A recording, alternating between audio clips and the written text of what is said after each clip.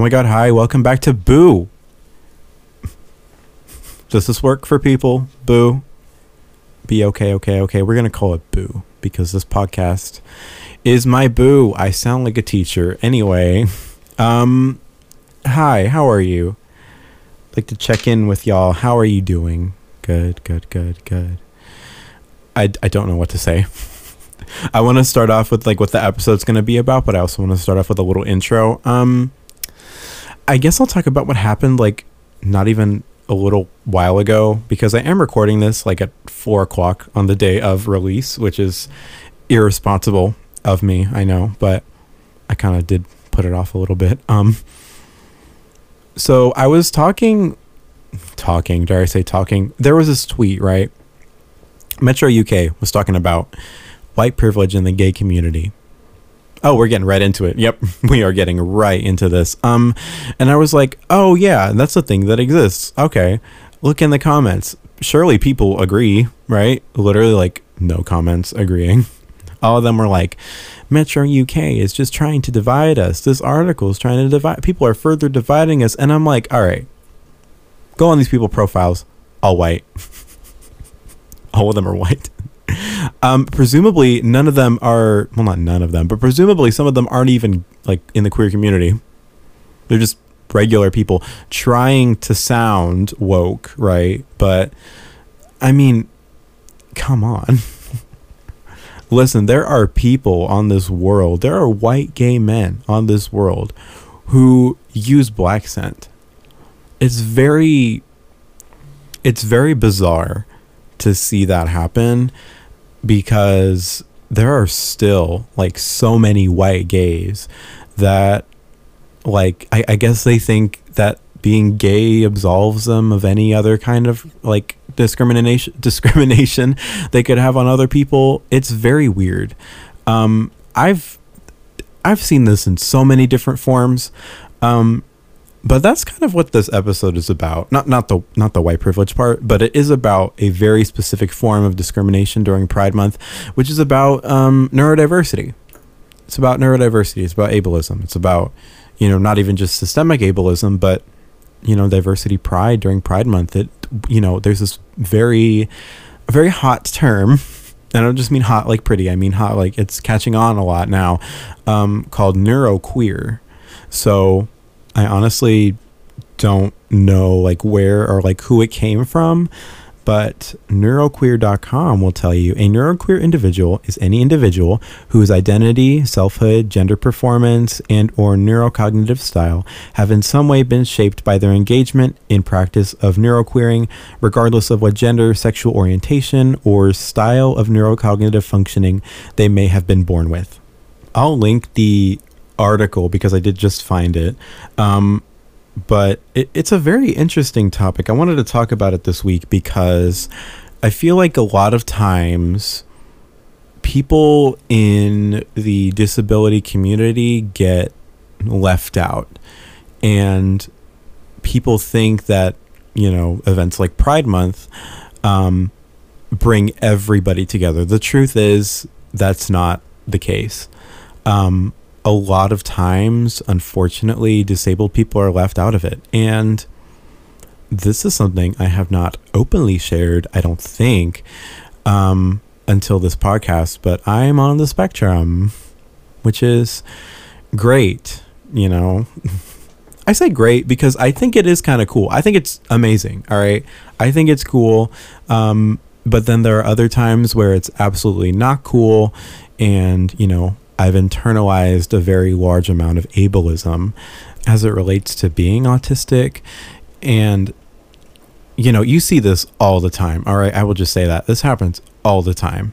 I guess this is my rant for the week, but I do want to start with one of the things that like greatly affects people on the spectrum a lot of the times, which is just existing in the social landscape. It is hell sometimes, all right? And I would know because that has happened to me quite a lot of times. I just struggle socially, all right? There are times where that happens. There are times where I don't understand like certain cues. I don't always understand certain inflections of things. I don't always like understand a lot of, different ways to process social interactions. And the part of the reason I know this is because people make a point to tell me. People love doing this. I've seen this not even with just myself, but with other people in various different spaces. They're always like, you're so awkward. Why are you so sensitive? Why can't you take this joke? It's like, brother, half of the time I don't even register it as a joke right away. All right. Half of the time I don't know if you're being serious, if you're being joking, if you're being playful. I don't know all of the time. And, because I don't know all the time, people immediately are like, oh, you're so awkward. You're so awkward. You're so awkward. And listen, here's the thing with that whole system of being awkward, that was created inside of this assumption that everybody is socially on the same level with each other, that everybody has the same level of social development with other people their age or like in the same space as them. That shit is from ableism, bro. Like, there's no other way around it. That is from an ableist rhetoric that, everybody assumes that we're all on the same development level, that we can process social interactions the same way. It's ridiculous. And like, you can't tell somebody this because oftentimes they'll just think you're being sensitive. Like it's really a full circle thing. And I mean, to be honest, there are plenty of people in my life who have in the past said stuff like, have pointed out my social insecurities and like certain flaws and certain characteristics of my disability. And it's tiring. It is very tiring, when people don't even want to, learn anything or get more understanding of why I process things certain ways. They don't want to understand why, my mood shifts or how it shifts or if it shifts at all. They don't understand why not every autistic person wants to make eye contact all the time. They don't get these things. They don't get what it means to be overstimulated, but they'll say that they are because they're, they don't know what they're talking about. If you're one of those people, fuck right off for real. I don't know what else to say to you. It's ridiculous. It's a weird space to be in because I really don't want to be around that. I don't want to be around you. It's as simple as that. There have been plenty of times where, especially in some undisclosed workspaces, they would tout it as like a safe space for everybody. It's a safe space for people with disabilities, both, visible and invisible. That is complete bull. That is complete bull. Because those same spaces, again, here we go. There's always somebody who's like, you're awkward. You can't do this. You can't do that. Like, people will call you out on characteristics that, obviously you didn't know you were aware of it, right? Like, you couldn't possibly know. And I guess that's the other thing too with ableism is like, people leave us out of a lot of stuff because they assume that, we have no autonomy. They assume that we don't know things about ourselves, and they assume that we can't speak on behalf of those things. They just assume, and so they won't include us in anything. They won't include us in Pride Month. They won't even include us in Autism Awareness Month. They won't include us in Disability Pride Month. Plenty of people still don't even know that those things exist. And so for somebody to say something like that, even on the tiniest level, even if they think they're not doing any harm, it's harmful for a lot of people with neurological disabilities. It's harmful. And so there have been times where I just didn't feel safe, really, around certain people or in certain spaces. And not safety as in like, I'm worried they're going to physically harm me, right? Like, that was never a concern for me. But there was always this uneasy feeling of like, I really have to watch what I'm saying. I really have to tone police myself, because if I don't, if I, God forbid, let the true parts of my identity shine through or whatever the hell, then, somebody's going to say shit about it. Also, it is raining heavily right now. So if you hear any rain, that is why. But yeah, honestly, I don't know what it is about me this week, but I am really not afraid to call out some people. I could call them out by name if I wanted to. I'm not going to do that, but I will say, if that was you, I don't need your support on this podcast. You can stop listening right now. Actually, you can just go. maybe go and like, do some research about this kind of stuff. Maybe don't rely on me as a source when for the last however long you were talking about how awkward I was, because clearly you don't care about my input, or, maybe call out your friends, call out your family members who's saying some ableist shit instead of just laughing at it. I've noticed this. Some spaces, disability is reduced down to who can be the funniest about it, right? Which neurotypical person can make the funniest joke about a neurodivergent person? That's what it is half the time. And it's not fucking funny to us. Like, I'm sorry, it's not. You're not funny. Your joke is not relevant. Your take is not hot. It's an ice cold take. All right. And it's shitty and it's trashy and we see you. But guess what? We're too scared to call you out because you won't do anything. You won't do anything except say I'm sensitive. You won't do anything except call out other parts of my identity. You'll do deflection. You'll do all of this other stuff so that you don't have to put up with the fact that you're ableist and that you perpetuate that. Because the last thing that you would want to do is be held accountable, right? That's not what you do. But yeah, I mean, maybe that's just my rant for this week. I'm kind of angry, to be honest. Like, looking back, now that I'm like switching to another job right now, I'm in that process still, but I guess reflecting on how certain things have been, it was very shitty.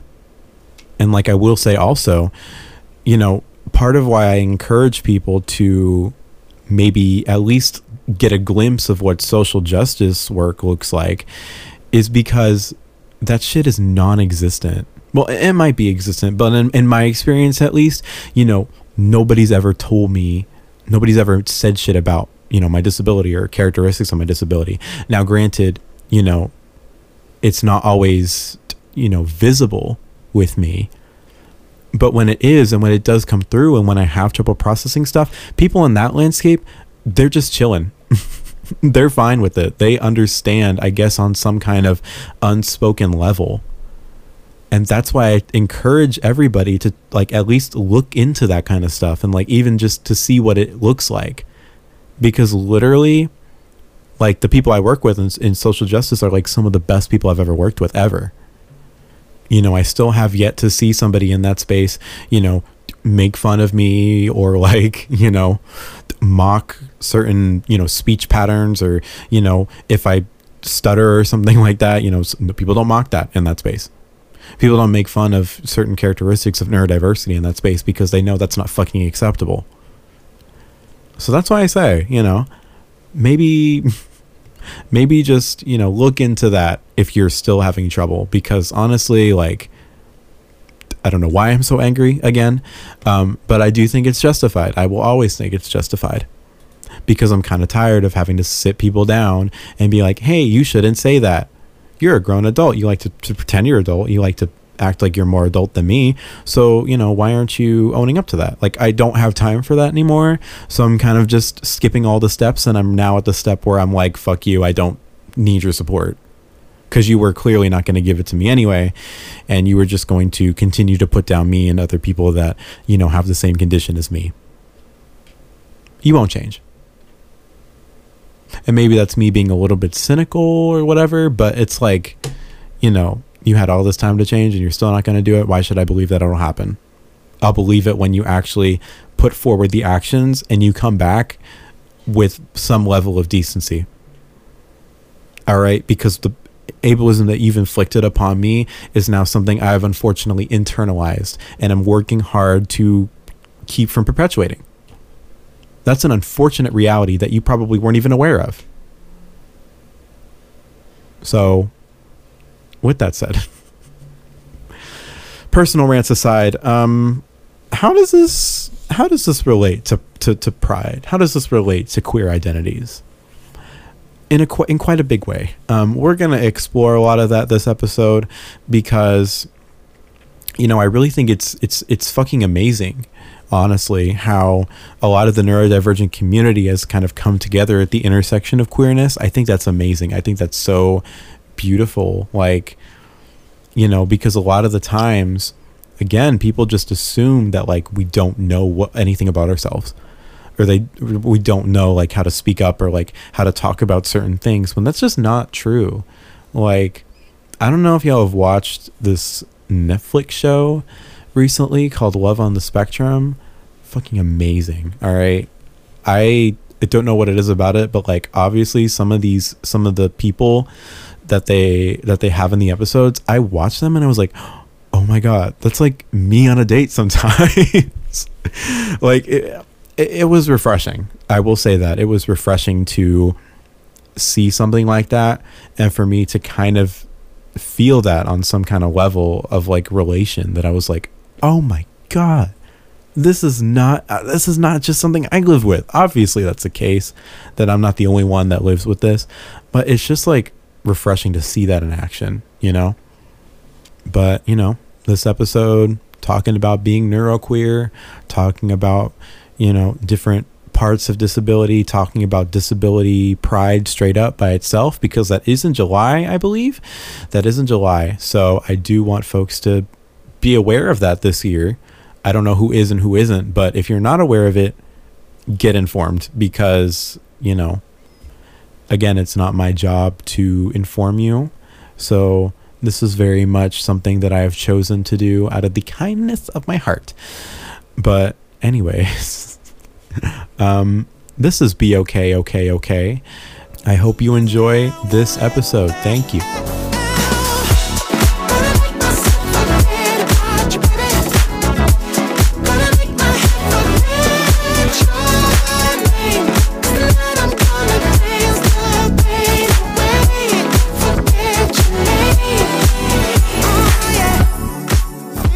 You know what? It is kind of hard to date as a neurodivergent person sometimes. I mean, that's just kind of the reality of it, really. But I guess I guess I'll backtrack a little bit and talk about how it affects me.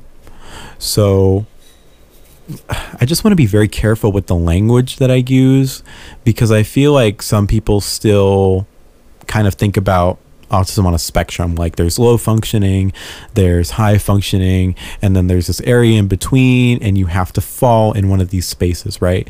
Which, you know, several people have debunked this already, that the whole functioning thing is just really outdated. It's really antiquated. It's not necessary, and it's harmful in a lot of ways to talk in those terms. So I'm trying to think of like what to use in place of that, and I'm kind of thinking like maybe intensity of how it affects you, or like in certain areas, how does it affect you? I think maybe I'll go with that. And then I guess if folks want to maybe add their own stuff, I'll have like a Q&A or something, you know, down in the Spotify page if I can figure that out. Anyway, so yes, I'm on the autism spectrum. I remember, I don't know why I remember this so vividly, but like I remember being in my therapist's office like 5-6 years ago, probably sooner, and we talked about Asperger's, and like, you know, there's a very real reality that, you know, I have Asperger's. And I remember I laughed for some reason. I laughed so hard. I don't know why. I don't know if it was because I was nervous or because I didn't know how to respond, but I was just like, I was yucking it up. Like I was laughing. And then afterwards I was like, I don't know. I guess I just didn't feel that different. Cause like I was 12, 13. I don't know. I was around that age. I was in middle school. All right. And I didn't really know how that like affected me. But now that I'm older, you know, I'm 20 now, and I'm a lot more aware of how, you know, having ASD affects me. And a lot of it is on the social level. So, you know, like I said earlier, I have a lot of trouble sometimes with social cues, with like social interactions. Sometimes I'll stutter, you know, when I'm talking in social settings. It's really weird, but a lot of the time my ASD is just in that space, right? There are some times where, you know, I'm obsessed with like routines. I know a lot of the times with people with ASD, you know, routines are everything. Like routines thrown off a little bit, that could ruin your whole day. And I do get that way sometimes, but it's definitely something I've kind of worked with and like managed because, I'm also concurrent with anxiety and depression disorder. And that's something a lot of people with autism have too, is like, it's sometimes you just have autism, but a lot of the time it is also concurrent with anxiety, depression, different conditions like that. And, there's this growing conversation about how, ASD intersects at other different things. And that's just kind of how it affects me, is just mostly socially, sometimes with, routines and like patterns and stuff like that. But there's also this element of, I tell somebody and they're like, oh, no, I didn't believe that. I wouldn't believe that. Like, the classic, like, you're autistic? Never. I would never believe that. Like, save that. All right. That's a whole thing where it's like, but you don't look autistic. Okay, cool. What does an autistic person look like? Because if we're being real, if you have to ask that question, your view of somebody with autism is probably very antiquated. All right, you probably got a lot of catching up to do, buddy, if you think it's cool to ask that question. So maybe just work on not doing that. It's really weird because, like, what do I even say to that? It's like, I'm autistic. And then somebody comes up and it's like, what? You don't look autistic, though. What do I say?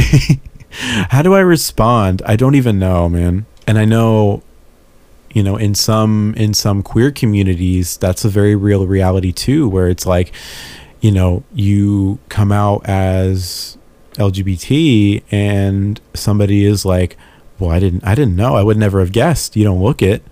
What does a gay person look like? Somebody tell me. When you think of a gay person, what does it look like? Does it look like a regular ass person who could be anybody? They could be wearing any outfit. They could be any body type. They could have any voice register. Because let's be real, do you think of that kind of person, or do you think of a skinny white twink with blonde hair who has a lisp and talks and like walks in a feminine way? Because that is the identity for some folks. But I mean, look at me. I'm not always the most gay presenting person. Speaking in binary terms, I am a little bit more on the masculine side sometimes, but there are some times that I'm more on the feminine side. It's very strange because I think that, the queer community, we had a lot of work to do with our infighting, to be honest. There's still a very big part of the community, I fear, that has a very strong attachment to binaries. And for a community that rejects binaries, or at least says they reject binaries, we got to work on it, because there's no reason we still need to be instilling stereotypical views on gay cis men, for example, where there's this, maybe not expectation, but there's this idea that if you are a gay cis man, you are feminine acting, you have, you wear a certain wardrobe, you wear certain colors, you're a certain body type, you can't be fat, you have to be skinny, you have to be slightly toned. It's like, that's not everybody's reality. And then even on top of this other intersection where it's like, you have to be confident, you have to have social confidence, you have to be socially developed, you cannot be neurodivergent because that's weird. Like, that's a very real thought that some people have. All right, so let's get that out of the way. And so this is just the whole conversation of just leaving out neurodivergent queer people in your quote unquote activism. I will never call somebody an activist if they leave out, certain people. That's just not how it works. You're also not an activist if you post something on your story. All right? You're not an activist. You're not an advocate. You're not any of those things that you would think you are. Don't compare yourself to somebody who goes out and, risks their life at a protest. Don't compare yourself to somebody that is going to demonstrations or anything like that. It's not respectful to the work that other people are doing. Like, it's that simple.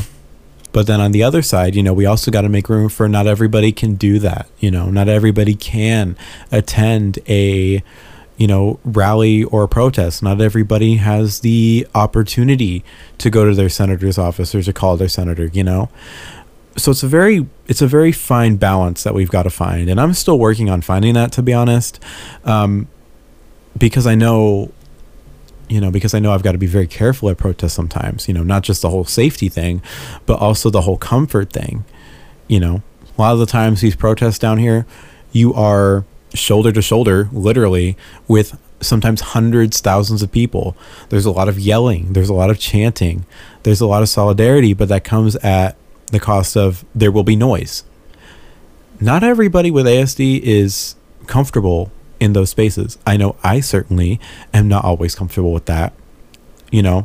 Back when I was working food service, there's a lot of beeping, there's a lot of talking, there's a lot of yelling, there's a lot of different things being asked of you at one time, and not everybody is in a position where they are comfortable with all of that happening. I was barely in that position, all right.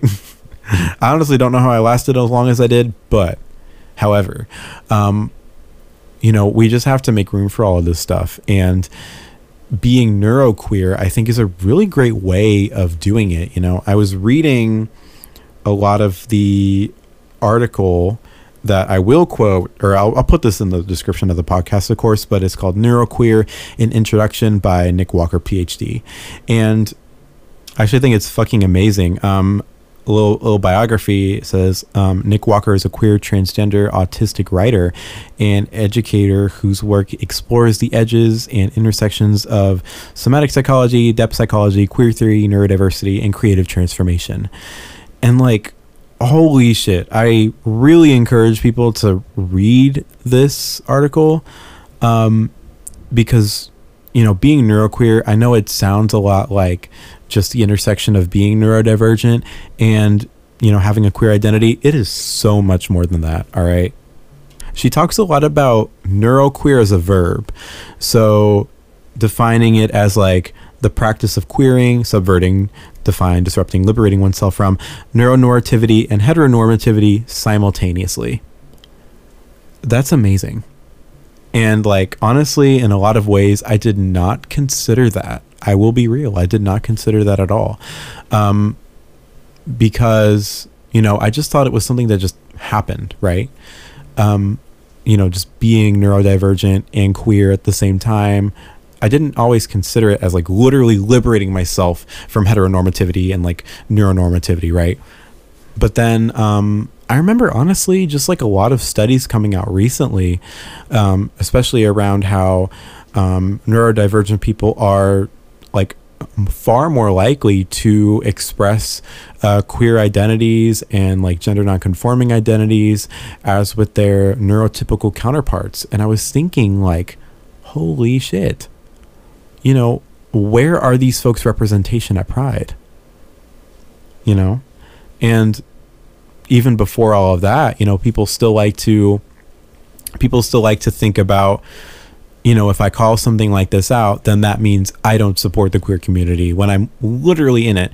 But whatever. But it's it doesn't mean that I hate necessarily any single part about the queer community. It just means that I want it to be better and I want it to be more inclusive. And part of that inclusivity is understanding the complexities and the intricacies of what it means to be neuroqueer and to be neurodivergent during Pride Month, and not everybody is open to understanding that. And at that point, it's just a conversation on ableism, to be honest. Ableism exists, all right? It exists in all communities. And I will be real, queer community is no exception. I remember probably a year ago, if not a little bit longer, I would go on dates with guys and, being neurodivergent and them being neurotypical, it was always kind of a very weird, experience at times, because a lot of the times I wouldn't know what to say. I wouldn't know how to fill the dead space. And for some neurotypical people, that comes so naturally. And so I don't want to have to explain that I have, I'm on the spectrum, because then what if that turns them off, or what if that turns them away, or what if they don't talk to me again, which has happened a number of times. I remember one of my exes, terrible person, Jesus, but every time, well, most times we would have an argument or like talk about something, he would always bring up like, oh, you said you have autism, right? You said you have autism, right? And I'm like, I don't. This is the same person who was like, I will accept you for any form that you have, or like whatever condition you live with. They'll say that. But then he was also like, you have autism, you have autism. No, maybe it's because you have autism that you're acting like this. And I'm like, dude. I left him, of course, because he was also homophobic and said being gay is a choice. I chose to be gay. That's another issue. But, it's just really important that we kind of consider all of those things, all of those intricacies. So Dr. Walker actually has like a little list of things of like what it means to neuroqueer. The first of which being both neurodivergent and queer, with some degree of conscious awareness and or active exploration around how these two aspects of one's being entwine and interact, or are perhaps mutually constitutive and inseparable. 2, embodying and expressing one's neurodivergence in ways that also queer one's performance of gender, sexuality, ethnicity, and or other aspects of one's identity. 3rd, engaging in practices intended to undo and subvert one's own cultural conditioning and one's ingrained habits of neuronormative and heteronormative performance, with the aim of reclaiming one's capacity to give more expression, or more full expression, to one's uniquely weird potentials and inclinations. That's just the first, 3 steps of the 8-step, or like 8-part, way that you're neuroqueering. But really what I was getting from this was just like, you are embracing your queerness and your neurodiversity, or you're just exploring it. And, I was thinking like, that's very refreshing. Honestly, it's very liberating to be able to do that, because, I will say this, we're an ableist society, and an ableist society will tell you, don't explore these parts of yourselves. Don't explore them. They're just despair. They're just sad. They're unnecessary. They're burdenous to other people.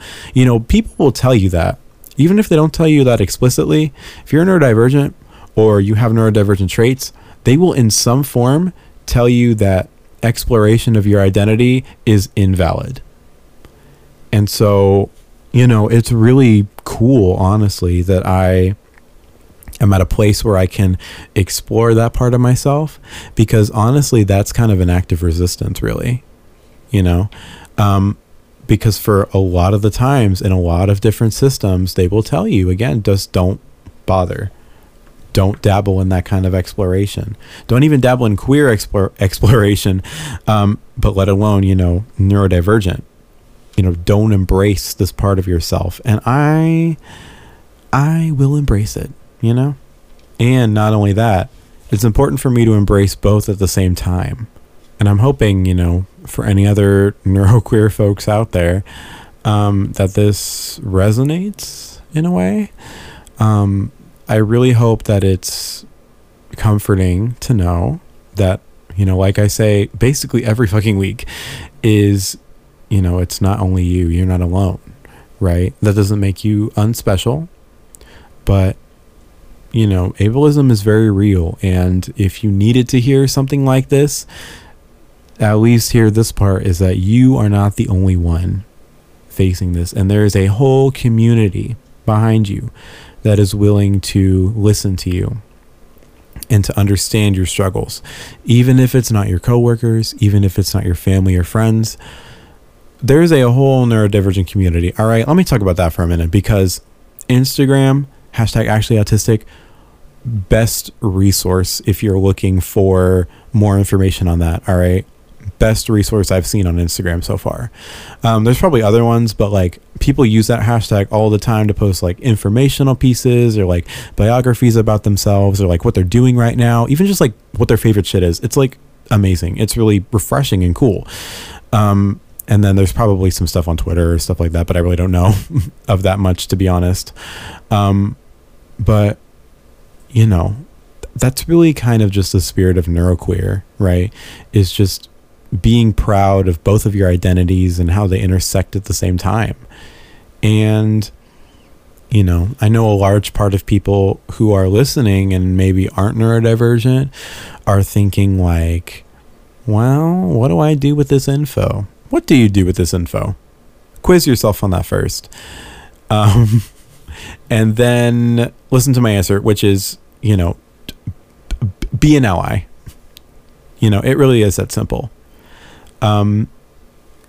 Just be a fucking ally. Just be a decent person, you know? If somebody is saying some sus shit about neurodivergent people, or if somebody's using harmful or offensive language, call them out. I know it's like kind of hard to at first, but like, even if it's hard as a neurotypical person, can you imagine how hard it would be as a neurodivergent person? Can you imagine how many times I've had to just keep quiet about it, even though I was like literally like shaking with like how much tingling even with how badly I wanted to say stop saying that. And then, you know, you get a little bit too angry, or you have a little bit too much buildup, and all of a sudden you're being sensitive, or all of a sudden you're not being able to take a joke anymore. You know, it's little intricacies like that, and that's only a small part of what it means to be neurodivergent. But on a social level, that's just my reality. So that's the first thing you can do is like just call people out on it. You know, and the second thing you can do is actually be an advocate, right? Actually advocate for folks. You know, it's not enough to go on Instagram and post on your story, Autism Speaks is a hate group. We know. All right. It's not enough to post the infinity rainbow symbol. It's not enough to just say stuff, right? Because like I said earlier, I'm at the point where I'm done with people saying stuff. I'm ready to see like what you mean. Like I'm ready to see action on behalf of some people. And if no action is taken, then that's kind of solidified in my cynical ass brain. Like, oh, you don't actually care. And unfortunately, there are some people that don't care if we live or die. There are some people who don't care that they commit to erasure of disabled people. And so it is painful to internalize that. And to be honest, I'm on a journey where I'm trying not to, because part of internalizing stuff like this is just perpetuating it. And, you know, I've kind of admitted that to myself, and making efforts to stop doing that, to like unlearn that. And so maybe that's something else that people can do, is just realize like be honest with yourself. Are you maybe contributing to ableism a little bit? And if you are, how are you doing that? And once you know how you're doing that, what can you do to stop? What can you do to stop? What can you do to, you know, show up for disabled people? Not to steal the mic from them, not to take the spotlight, but to be an ally. If you want to be an ally so bad, now's your chance, you know? But, you know, again, I think it's just a day today. It is a day. Honestly, I think I'm going to end it there. I know that this episode was so short, potentially, for what it was. I honestly had a lot more to talk about, but there's also quite a bit of information that I want to save for next month, because next month is Disability Pride Month. And that's the time that we really need to be taking to center, you know, disabled people, because I guess people just don't know about that month and like what happens during that month. So that's definitely something I want to do. And also next week, I am potentially *** organizing for another guest to come on. So fingers crossed. Very big deal. If it does happen, I will let you know. If not, then you will know when I release it. But either way, that is gonna be it for this week. Again, sorry it's so short. It felt really short. I don't know why. But, you know, I really appreciate everybody listening. I appreciate everybody supporting. I appreciate you. I appreciate you so much. And hopefully, you know, you take this info this week and like apply it to your own life, or like examine within yourself, you know, what are you doing, or like what could you do differently? I know I've got to do that on several different levels with several different identities. I just want to leave you with that, leave you with the fact that we're not alone, you're not alone, and that will be okay. Okay. That's going to be it. Thank you again, everybody. Have a wonderful week. Bye.